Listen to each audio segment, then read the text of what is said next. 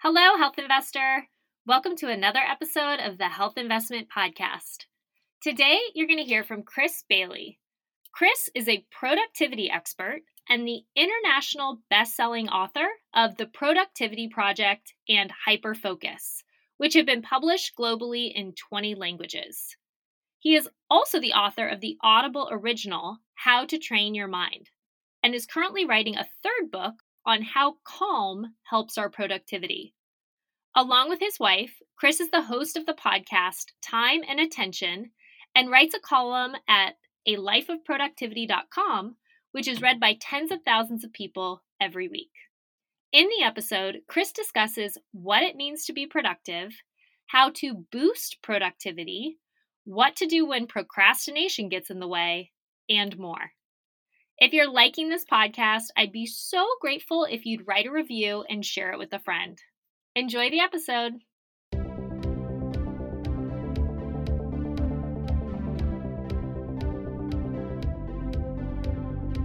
I'm Brooke Simonson, certified nutrition coach and your host of the Health Investment Podcast. If you're ready to look and feel your best without any confusion, frustration, or stress, you're in the right place. Each week, I interview experts and share no-nonsense, research-backed tips so that you can finally lose weight for good, eat healthy long-term, have the high energy you crave, and feel like $1,000,000. I'm so happy you're here with me today. Don't forget to hit subscribe so that you never miss an episode. Hi, Chris. Thanks so much for joining me today on the Health Investment Podcast. Hey, how are you? Good to be here. Good to have you. I know you're calling from Ottawa. Oh, yeah. And you mentioned you looked outside and you said it's a sunny day. Is that atypical for Ottawa? Yes, it is. Very much so. Well, we have a volatile climate like you do over there, I think now. And so some days okay, these degrees are in Celsius, so I'm not smart enough to calibrate them on the fly. Some days it's like 40 degrees Celsius, which is probably like 200 Fahrenheit. I don't know how Fahrenheit works. Probably not 200. Then it goes down to like 20. So it's a wacky roller coaster of weather here in sunny Ottawa. It's good to join you. Yeah, I mentioned I live in Oakland. It's pretty sunny there every day, but we're currently dog sitting for friends in San Francisco. And every time I come into San Francisco, I'm cold, even in the summer. So as you see, I'm in a sweatshirt now. I brought all these warm clothes. And then I was walking the dog yesterday and just sweating because it was so hot. So I feel you. It's hard to keep track of California always surprises me a bit with how cold it is, especially like San Fran. I'm always surprised. Yep. It's colder than here, but it's so much further. Anyway, nobody's It does also depend on where you are in San Francisco. You know, like there's the sunny parts, there's the perpetually foggy parts. But California is bizarre. I would say, I mean, we're really spoiled with weather here compared to, I used to live in New York City and I loved it there, but I mean, the summers are hot and humid. Yeah. The weather's not the best. Well, anyway, can you start off by telling us a bit about your background and specifically what led you to become interested in and start writing books about productivity and focus and calming your mind? Yeah, well, it's not really something that most people are passionate about, which is this idea of personal productivity. But for some reason, I've always been super, super curious about this idea of just getting as much as we possibly can out of what limited time we have every day. Because we have a lot of different resources and ingredients to manage in our life. We have our attention, we have capacity, we have energy, we have anxiety, with calm, we have all these resources to manage. But the one that we don't get more of typically is time. Right, time is kind of the fuel that we move forward with, and so this is something that's been at the back of my mind for forever. So I've always had the mindset: okay, how can we get more out of what limited time we have every day? Manage that ingredient alongside the others to not, I think some people come at this idea of productivity with this mindset of getting more and more pure, unadulterated accomplishment. But my whole take is productivity exists so that we can get more time for the things that are meaningful for us, whether that's people, maybe that is accomplishment, maybe that is, being a badass at work and then getting everything under control at home.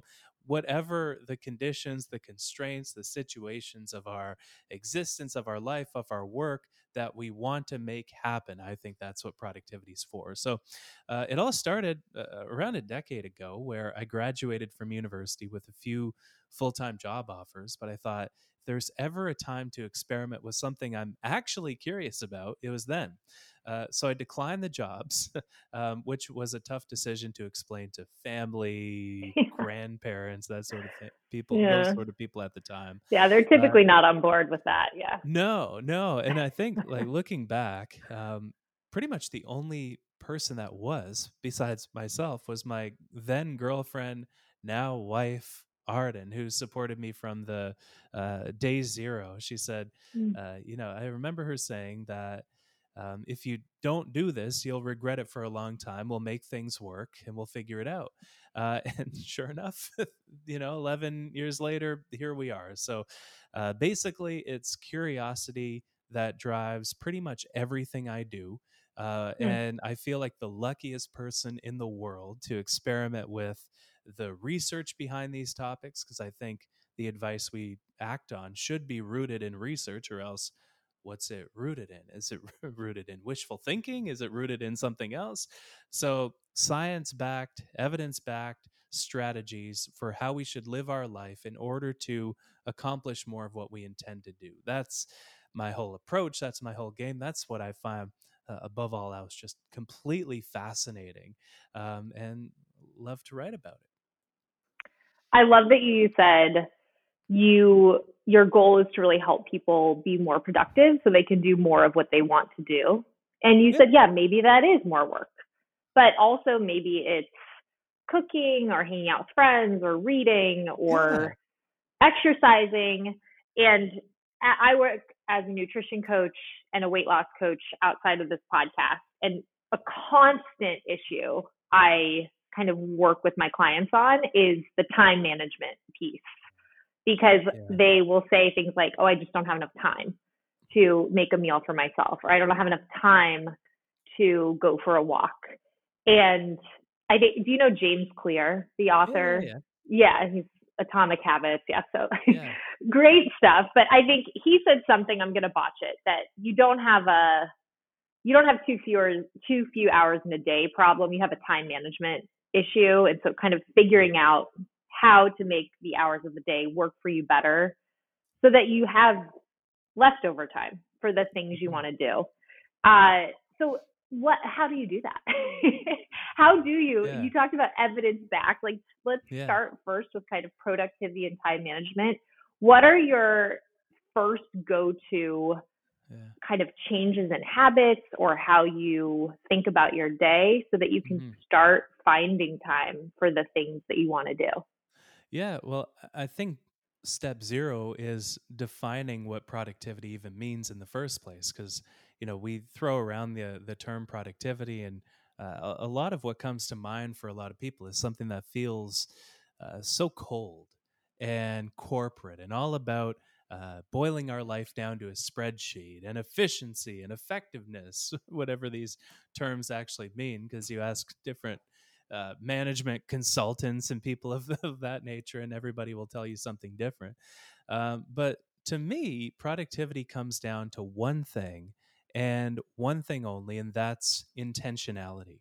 And so step zero is defining productivity. In my opinion, after researching this topic for a while, for quite some time now, is we're perfectly productive when we accomplish the things that we set out to do.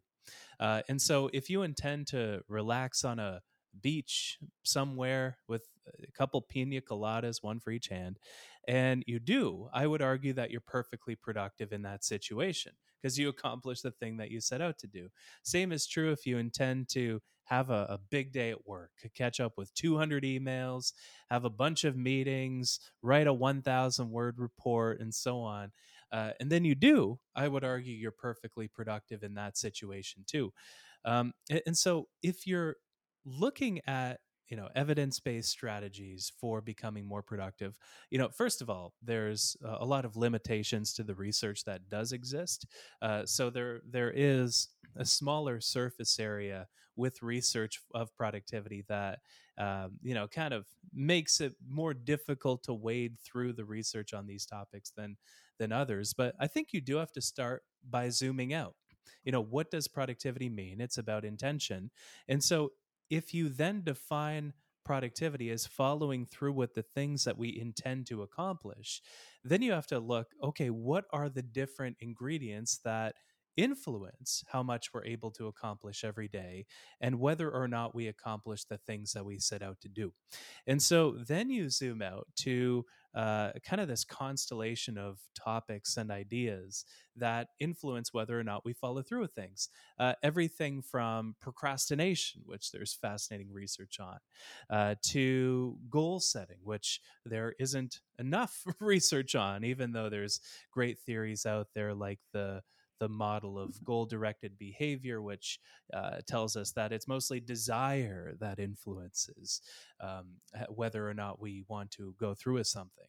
But I think you zoom out, when you look at the ingredients we can manage, it really comes down to time, like you were saying, but also attention and also energy. So I kind of see energy as the fuel that we burn over the course of the day in order to be productive. And attention is probably our most constrained capacity each and every day. So if we have very limited amount of time, we have a very constrained amount of attention because so many things are calling out for it throughout the day. And there's an interplay, not to nerd out too much, but I feel I'm in safe company here. Yeah. I'm loving it. Yeah. Good stuff. So there's an interplay between time and attention. And so when we have less attention, we feel as though we don't have enough time. And so, a lot of people who will, binge watch a show, for an example, will say, I don't have time to read a book. But really, it's that they don't have enough attention. And same with phone usage. The screen time is through the roof. Since COVID, it's been up near the point of 13 hours. That's the most reliable statistic that I've found. So we have the time. It's just that we're spending it on other things.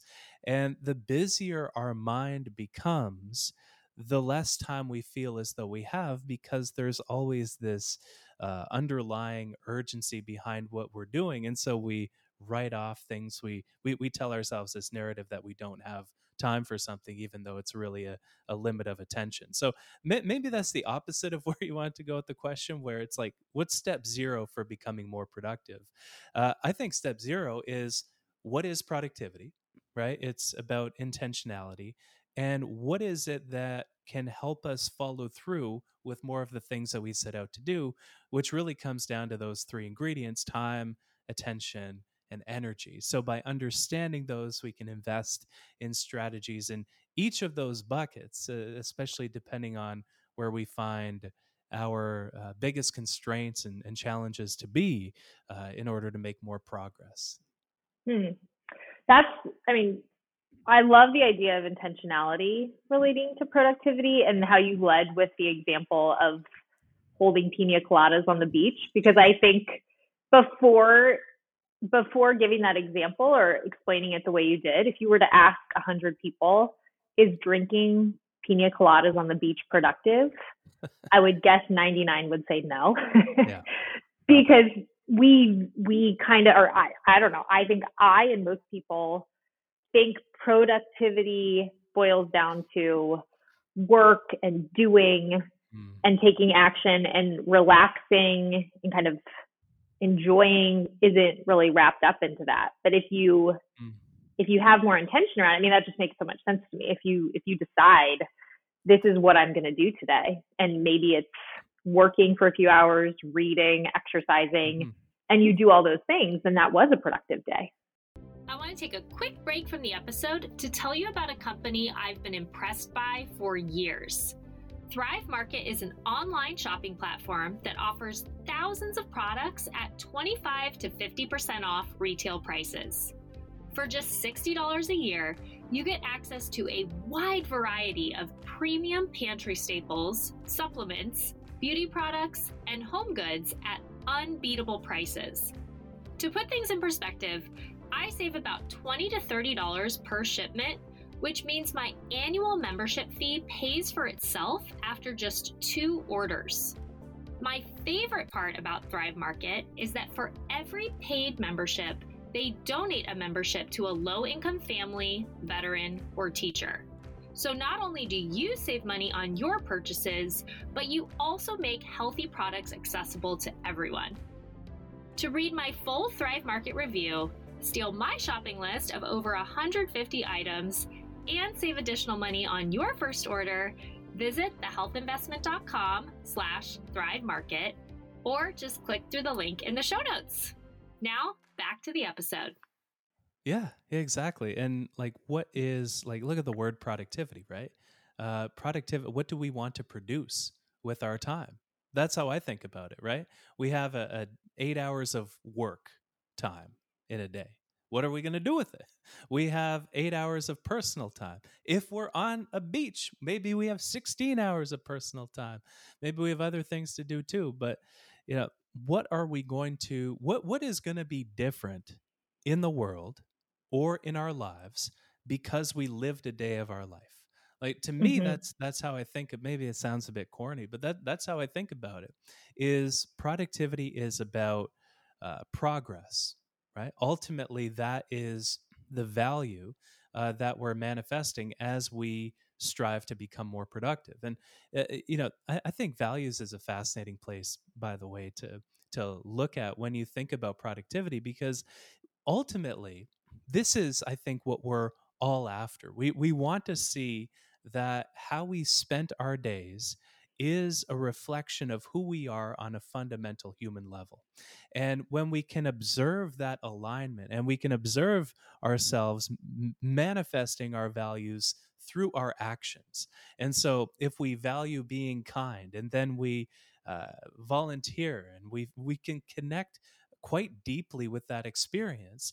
And similarly, there might be an asymmetry of values. There might be a disconnect with what we value. Like maybe you do value giving and kindness and making a contribution, but maybe you find yourself working in a really cutthroat environment that's very aggressive and about dominance. And those are values that some people have that maybe you don't have. And I personally don't really have. And so I wouldn't do well in an environment like that. Like, it really does come down to human values. And the research on that is actually quite interesting too. There's, I believe his name is Shalom Schwartz. He created the most commonly used and validated measurement for values, and he says that there's essentially 10 values that we all share to some extent. So those are self-direction. So whether we have this independent thought and action, everything from stimulation is a fundamental value. Hedonism is a value. Achievement is also a value. So we can value making progress towards greater success.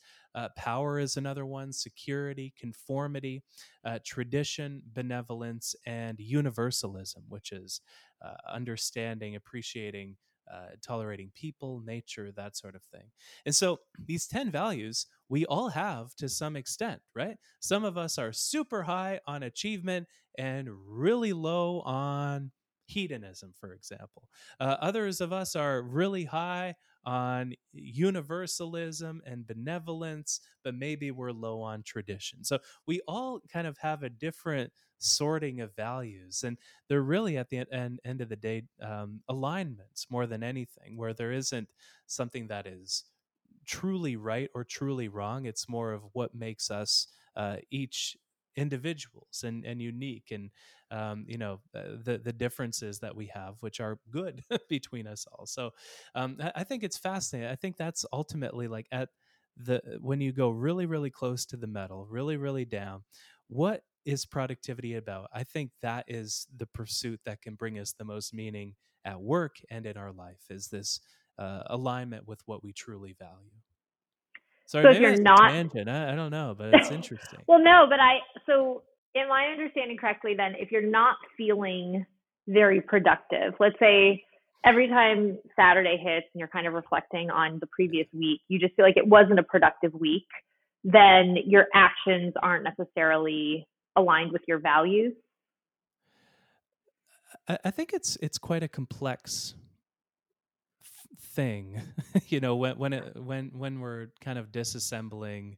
Essentially, engagement is where I think an idea that's close to what you're describing, where engagement is a really fascinating phenomenon. So, engagement is the process through which we actually make the progress. It's where the rubber meets the road.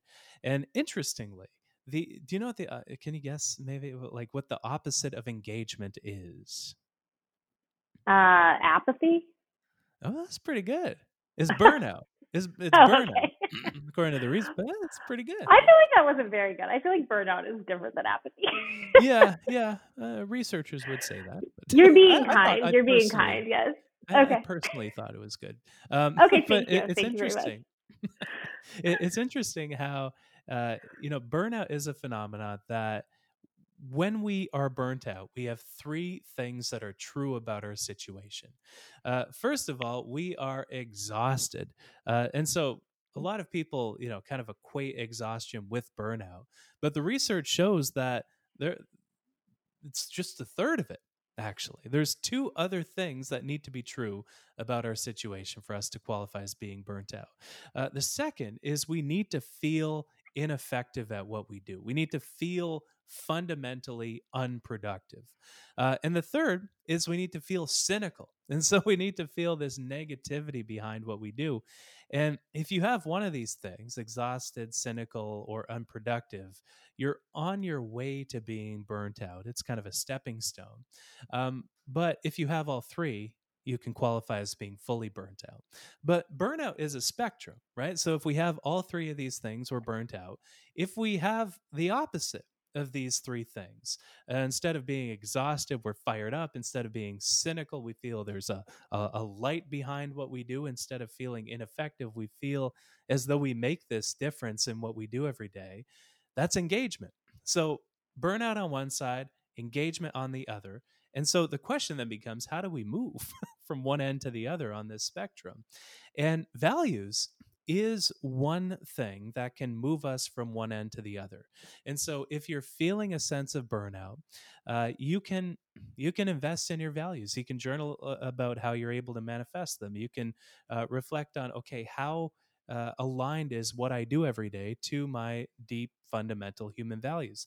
Maybe the solution is stark, right? Maybe it's a matter of finding an opportunity that's a better fit over the longer arc of time that honestly respects your mental health and the fit of your work a little bit better. But sometimes we're able to mold the job a little bit to fit what we care about. So values is one factor, but there's actually a lot of other factors about our work that can lead us toward either engagement or burnout. Workload is another factor. So if we feel as though our workload is just too damn high, we're far more likely to experience more stress from work, and that stress can lead us to exhaustion, cynicism, and feeling unproductive. It leads us to burnout. So values, workload, there's four more. Lack of control. So if we don't feel in control, we won't be engaged. Insufficient reward, which is everything from pay to stock options, if that's a thing where you are, to just being recognized for the contributions that you make. Community is another one. So whether we feel as though we can connect with the people we work alongside. And fairness is the last one. The fairer things are, the more engaged we become. And so values, workload, control, reward, community, and fairness. It's complex, right? And we all have a different amount of alignment where we have with our work, and so we all fare differently with regard to these 6 factors, and it's really, really personal at the same time. But it's fascinating how this idea of burnout and engagement, we can move from one end to the other by influencing these 6 factors. If someone thinks they're burnt out, then what can burnout kind of manifest as? Maybe they're not fully burned out. So is it just, if somebody says to you, I'm burnt out and I don't have time for anything that I want to do, like I want to get healthier and I want to prep meals for myself and I want to exercise, but I'm too burned out and I can't do any of that stuff, what would your response be? Yeah, I would say really look at your starting point. You know, one activity, and I wrote a thing for the Harvard Business Review that we can link to in the show notes, where it's a simple activity so that we have these 6 variables where we all experience a different amount of stress from these 6 variables. And so some of these areas will be way out of whack, and others we might be doing totally okay in. And this is something I found going through burnout myself, is my workload was too high. My level of control could have been higher. I didn't have much of a sense of community, but values, I was relatively aligned, and fairness, I was relatively aligned as well. And so we all have a different kind of lopsided stress that we experience from some of these. And really, it is stress and stress alone that leads us to a burnout phenomenon, where burnout is caused when the amount of chronic stress in our days, so the stress that we face repeatedly, chronically, in other words, it accumulates to a point where we can no longer sufficiently manage it. It exceeds that threshold, and then we reach a point of burnout. And so ranking how well we're doing on each of these 6 factors, because these are the 6 areas that burnout and chronic stress tends to metastasize inside of at our work, is a very recommended thing for folks to do. And if you think that your level of burnout might be clinical, most definitely get help, and definitely check out the Maslach Burnout Inventory. That's MACLACH, where Dr. Christina Maslach, who essentially is, in my view, the world's foremost expert on the subject of burnout. I've had the chance to chat with her for my books and things like that. Great person too. She had a fun story. She actually stopped the Stanford prison experiment. She was the only one that recognized the toxicity of it at the time. The only one. And later she'd actually go on to marry the guy that started it. Oh my gosh. So she has this incredible story. Wow. But she continues to contribute just completely to this subject of burnout research. And she targets those 6 areas and has boiled it all down to that, where these are the 6 areas that stress tends to grow inside of. Yeah, you should have her on the pod. I think she just came out with a book. Oh, I'm going to reach out to her. There you go. It's a great idea. Yeah. Look at that. Let's talk about a productive podcast. Yeah. I'm talking to you. I'm getting other ideas. I mean, great. And now, I'd like to welcome Christine. No, she's not here. You just have other guests hiding in the closet. Yeah. Well, I want to be respectful of your time. Yeah. I have your next 4 guests behind this door. Perfect. Yeah. One is my cat. I know. I already met the cat.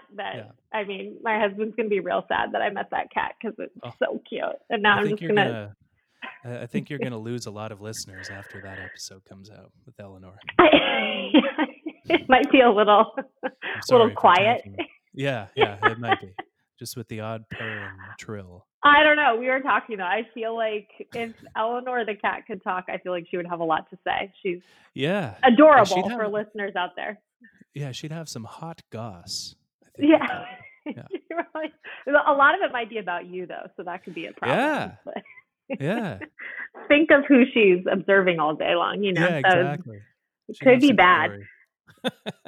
Outside Outside of hosting this podcast, I work as a nutrition coach specializing in evidence-based, sustainable weight loss. If you're ready to stop yo-yo dieting and start living a healthy, active lifestyle you're proud of, I'd love to work with you in one of my programs. Unlike restrictive, one-size-fits-all diets that only provide short-term results, I help you adopt science-backed nutrition and lifestyle habits that work for your unique likes, dislikes, and time constraints so you can lose weight permanently, have high energy throughout the day, feel completely in control of cravings, and stay consistent long-term. To learn more, visit thehealthinvestment.com or follow me on Instagram and TikTok at The Health Investment. You mentioned procrastination. And I know you've talked about the idea of productive procrastination. So can you talk more about that? Yeah. Well, delaying anything that we don't have to make a decision about, where the approach matters, is often worth delaying. And so, I find this with a lot of the bigger projects that I'm working on, where the approach really, really matters. Or, if you're typing up an email that's delicate, maybe it's political, I think we should delay things that will benefit from extra time and extra attention. Really, it's more attention that we're giving things in addition to the time, right? Because we continue to wander, to think about things. Like one of the there should be a name for this feeling, where when we're talking to somebody and we say something that, like, or maybe it gets heated or something, and then later on when we're in the shower, the perfect thing to say hits us. It's like, oh, I could have gotten them back if I had only came back with that thing. And I think work is much the same way, where we don't want to ship too soon and think about all of the ways that something could have been better, where we weren't able to make it better because we shipped it too soon. Now, obviously, satisficing, there's a lot of great advice on that idea, where if you try to make everything perfect, you may never do anything. You may never finish anything because you keep waiting for perfection. Your work becomes the equivalent of that progress bar that stops at 99% and never quite finishes transferring, right? But procrastination is... but here's the interesting thing. So I call it productive procrastination, but a procrastination researcher might take issue with that, because the thing about procrastination, speaking of intention, right, is procrastination is always unintentional. So we never truly want to be doing it. And a lot of folks have described it as giving in to feeling good. And sure enough, the character trait that's most highly correlated with procrastination is impulsiveness. And so the more impulsive of a person we are, the more likely we are to procrastinate on the things that are on our plate. But fortunately, there are a lot of kind of strategies we can invest in to do so, but to overcome the phenomenon. But I think the key is, know how long things will take, and maybe especially if you're a bit less impulsive, it's okay to delay doing things that benefit from a bit more thought. How do you feel about using your Google Calendar or your planner, for example, and just scheduling time for things to help you be more productive? Is that based in research? So, like, what I mean is, I literally schedule walks and workouts for myself, because when I think about kind of the pillars of health of nutrition and managing stress and sleeping and moving my body, movement's not the one that comes easiest to me. I would just, at the end of the day, have 1,000 steps on my Fitbit and jump right into the couch and read my book. So I put into my calendar, I schedule in there walk. And so I see that coming up as like a meeting with myself at the end of the day, or the same with working out. And that gets me out there. Is this a good strategy to do? Or even to schedule something like reading, if it's a busy mom, whose value is kind of relaxing more and finding more time for themselves. Is that a good thing to do, to schedule all these things? Yeah. Okay. Yeah, definitely. And there's a lot of research on what is called an implementation intention. And so essentially, there's different, I like to think of it as a depth of intentionality. And so we can have sort of shallow intentions like we set it around New Year's a lot of the time. So New Year's rolls around, it's like, oh, I want a 6-pack by February 1st, or whatever over ambitious goal we have where we're not kind to ourselves whatsoever. But the idea behind an implementation intention is we decide when, where, and how we're going to follow through with something. And we don't necessarily need to do this as much with goals that we won't struggle to follow through with.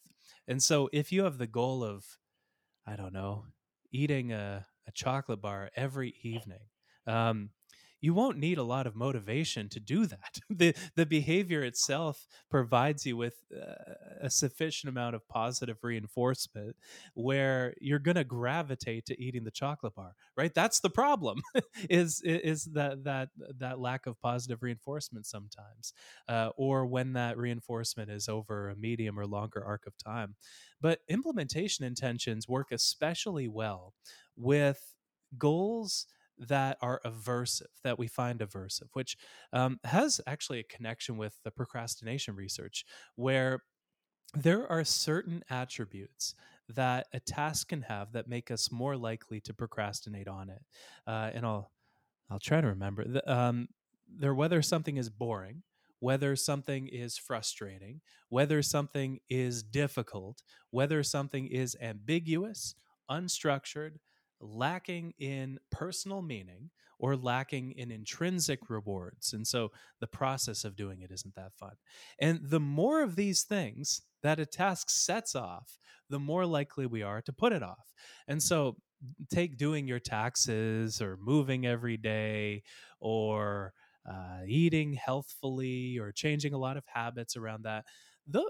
Those goals are quite boring. They're quite frustrating. They're difficult. They're unstructured. Maybe they're not lacking in personal meaning, but they're definitely lacking in intrinsic rewards. And so we put it off, especially once the initial motivation phase wanes, and we no longer have that initial kind of momentum in following through with the goal. And so implementations can really, really help us a lot, especially when we get into the habit of setting them and following through with them during a time when we have that initial motivation, because then we can form the habit to decide when, where, how we'll do something. Maybe at the start of the week, you can schedule all of these things, practice following through with them, because goals really begin the moment our motivation disappears, right? Because that's when it's more mental labor for us to follow through with something. A goal is easy if it's eating a chocolate bar, so it's not aversive, or if we have that initial burst of motivation. But then there's the dip, right? And so the question becomes, what do we need to get through that dip? And these more detailed intentions. So instead of, move today as one of your daily intentions, maybe at 3 p.m. outside in the forest with my wife, I will go for a 35-minute walk. Something where you think through exactly how something will happen, and you create the space for it to happen during that time. And so when that time comes, the hard part's done. Mm-hmm. Yeah. No, I think that's so smart. I mean, if your struggle is sleep, setting some type of alarm for bedtime, or putting some type of actions or systems in place so that you get to bed early enough. Identifying what is it for you, or what are the things for you that are your most challenging, and then coming up with systems. And one time I saw, I think he was a personal trainer, he posted on Instagram that your Google Calendar is the most underrated tool for reaching your health goals or something. And I thought, that's just brilliant. That's so smart. And, you talk about at the beginning of the week, maybe going through and putting them into your calendar. And I was doing that for a long time. And then I realized I could just set recurring calendar events. Yeah. So now I think it's at 5 p.m. every day. There's an hour blocked off and it says walk or something. And so at the beginning of the week now, they're all in there. So I just have to move them to the times that work. So it's even easier. So I find for me, I think, I assume this is human nature. If it's as easy as possible for me to kind of schedule these things, or, that I have this system in place so that I'll follow through with it, that's the way I'm going to do it. And then I'll hear clients say, you mentioned motivation. Oh, I just don't feel motivated anymore. I was last week. And I say, I've been going on walks for years and I don't think I've one day felt motivated. I'm not running outside excited to do it. I honestly am not. I'm just kind of like, here's my walk again. But I try to make it more fun. I have a podcast or an audiobook or something. So I think that's important as well. But if you rely on motivation, you're pretty much screwed, right? Well, you're not gonna... That's the thing. Yeah. And another thing that always not surprises, not baffles, I don't know the right word. But goals should be more fun. Yeah. I don't know what part of it is of us. And maybe it's the same part where all the guilt comes from when we don't follow through with a goal. Where, we feel as though goals have to be this slog. And we feel like, if we're making positive changes, no fun whatsoever. I need this 6-pack by February 1st. And by God, I will do what it takes to get there, because it's grit, it's determination, it's all these ingredients that will make me successful. Rise and grind and hustle, baby. No, I don't, maybe it's just me, but I never am able to connect with that approach, because I want to enjoy following through with the goals that I set. And so my whole thing is, I don't care how slowly progress happens, as long as the progress continues to happen. When I have that initial burst of motivation, that is the leverage point for making goals more fun, more motivating, more structured, and do what you can. Maybe it's for every minute you spend exercising, you put $1 or 50 cents in a frivolous spending account, and that flips a lot of the triggers of procrastination. It becomes less boring, less frustrating, less difficult, more of a game, more fun, more engaging, less stressful, right? And so I think, and some of that's a reframe, but we can genuinely reward ourselves after following through with things. If we find it aversive to meditate every day, what about for every minute you spend meditating, that gives you a minute on social media, and that's the only time you're allowed social media? Maybe with enough meditation, you'll get off social media entirely, but that's another point. So we don't have enough fun while we're at our goals. And so fun is obviously so subjective, but I think such a worthwhile question to ask, especially during the initial burst of motivation, is how can I make this sustainable? How can I make this fun? And that gets you questioning, if you can't make it fun, why do I want to make a change? And there have been a lot of changes in my own life. So I do a lot of productivity experiments on myself, where I sort of use myself as a guinea pig to push on the limits of what I'm able to accomplish mentally, physically, each and every day. And one of these experiments was waking up at 5:30 every morning for a month. And so I am not an early riser whatsoever. There is a great app, if you talk about sleep on the podcast, called Rise. I don't know if you've heard of it, where it looks at your circadian rhythms throughout the day and tells you when to do your most important tasks. I don't have any affiliation with them. I'm just really liking the app right now. My peak productivity times are around 10 a.m. and around 11 p.m. And so the schedule did not fit with my Yeah. internal wiring. But eventually I had the routine that productivity dreams are made of, right? Woke up at 5:30 every morning, meditated, went for a run, did a workout, read the paper before the rest of the world woke up. But quickly realized that I absolutely hated the ritual. I had to go to bed when people wanted to hang out and all these things. But it was that initial sepia toned fantasy of what my day to day would be like after I made the change that kept me motivated through it. But then I realized that the reality was very different from the fantasy. So I think thinking about the day to day, how to make things more fun, and whether a change is aligned to what you value and what you wish to accomplish, I think is so critical. I can't even count how many changes I've tried to make that I ended up dropping simply because at the end they weren't really what I wanted. And by the way, for the late risers, there is no difference. Hello. Me too. There's no difference in our socioeconomic standing based on what time we wake up at. It's what we do with the hours of our day after we wake up that make the difference in how successful we are overall. So there's this idea that the early bird gets the worm, but the research doesn't quite. That has honestly been the for my life. Just people have always said that, and I've always thought that needs to be the case.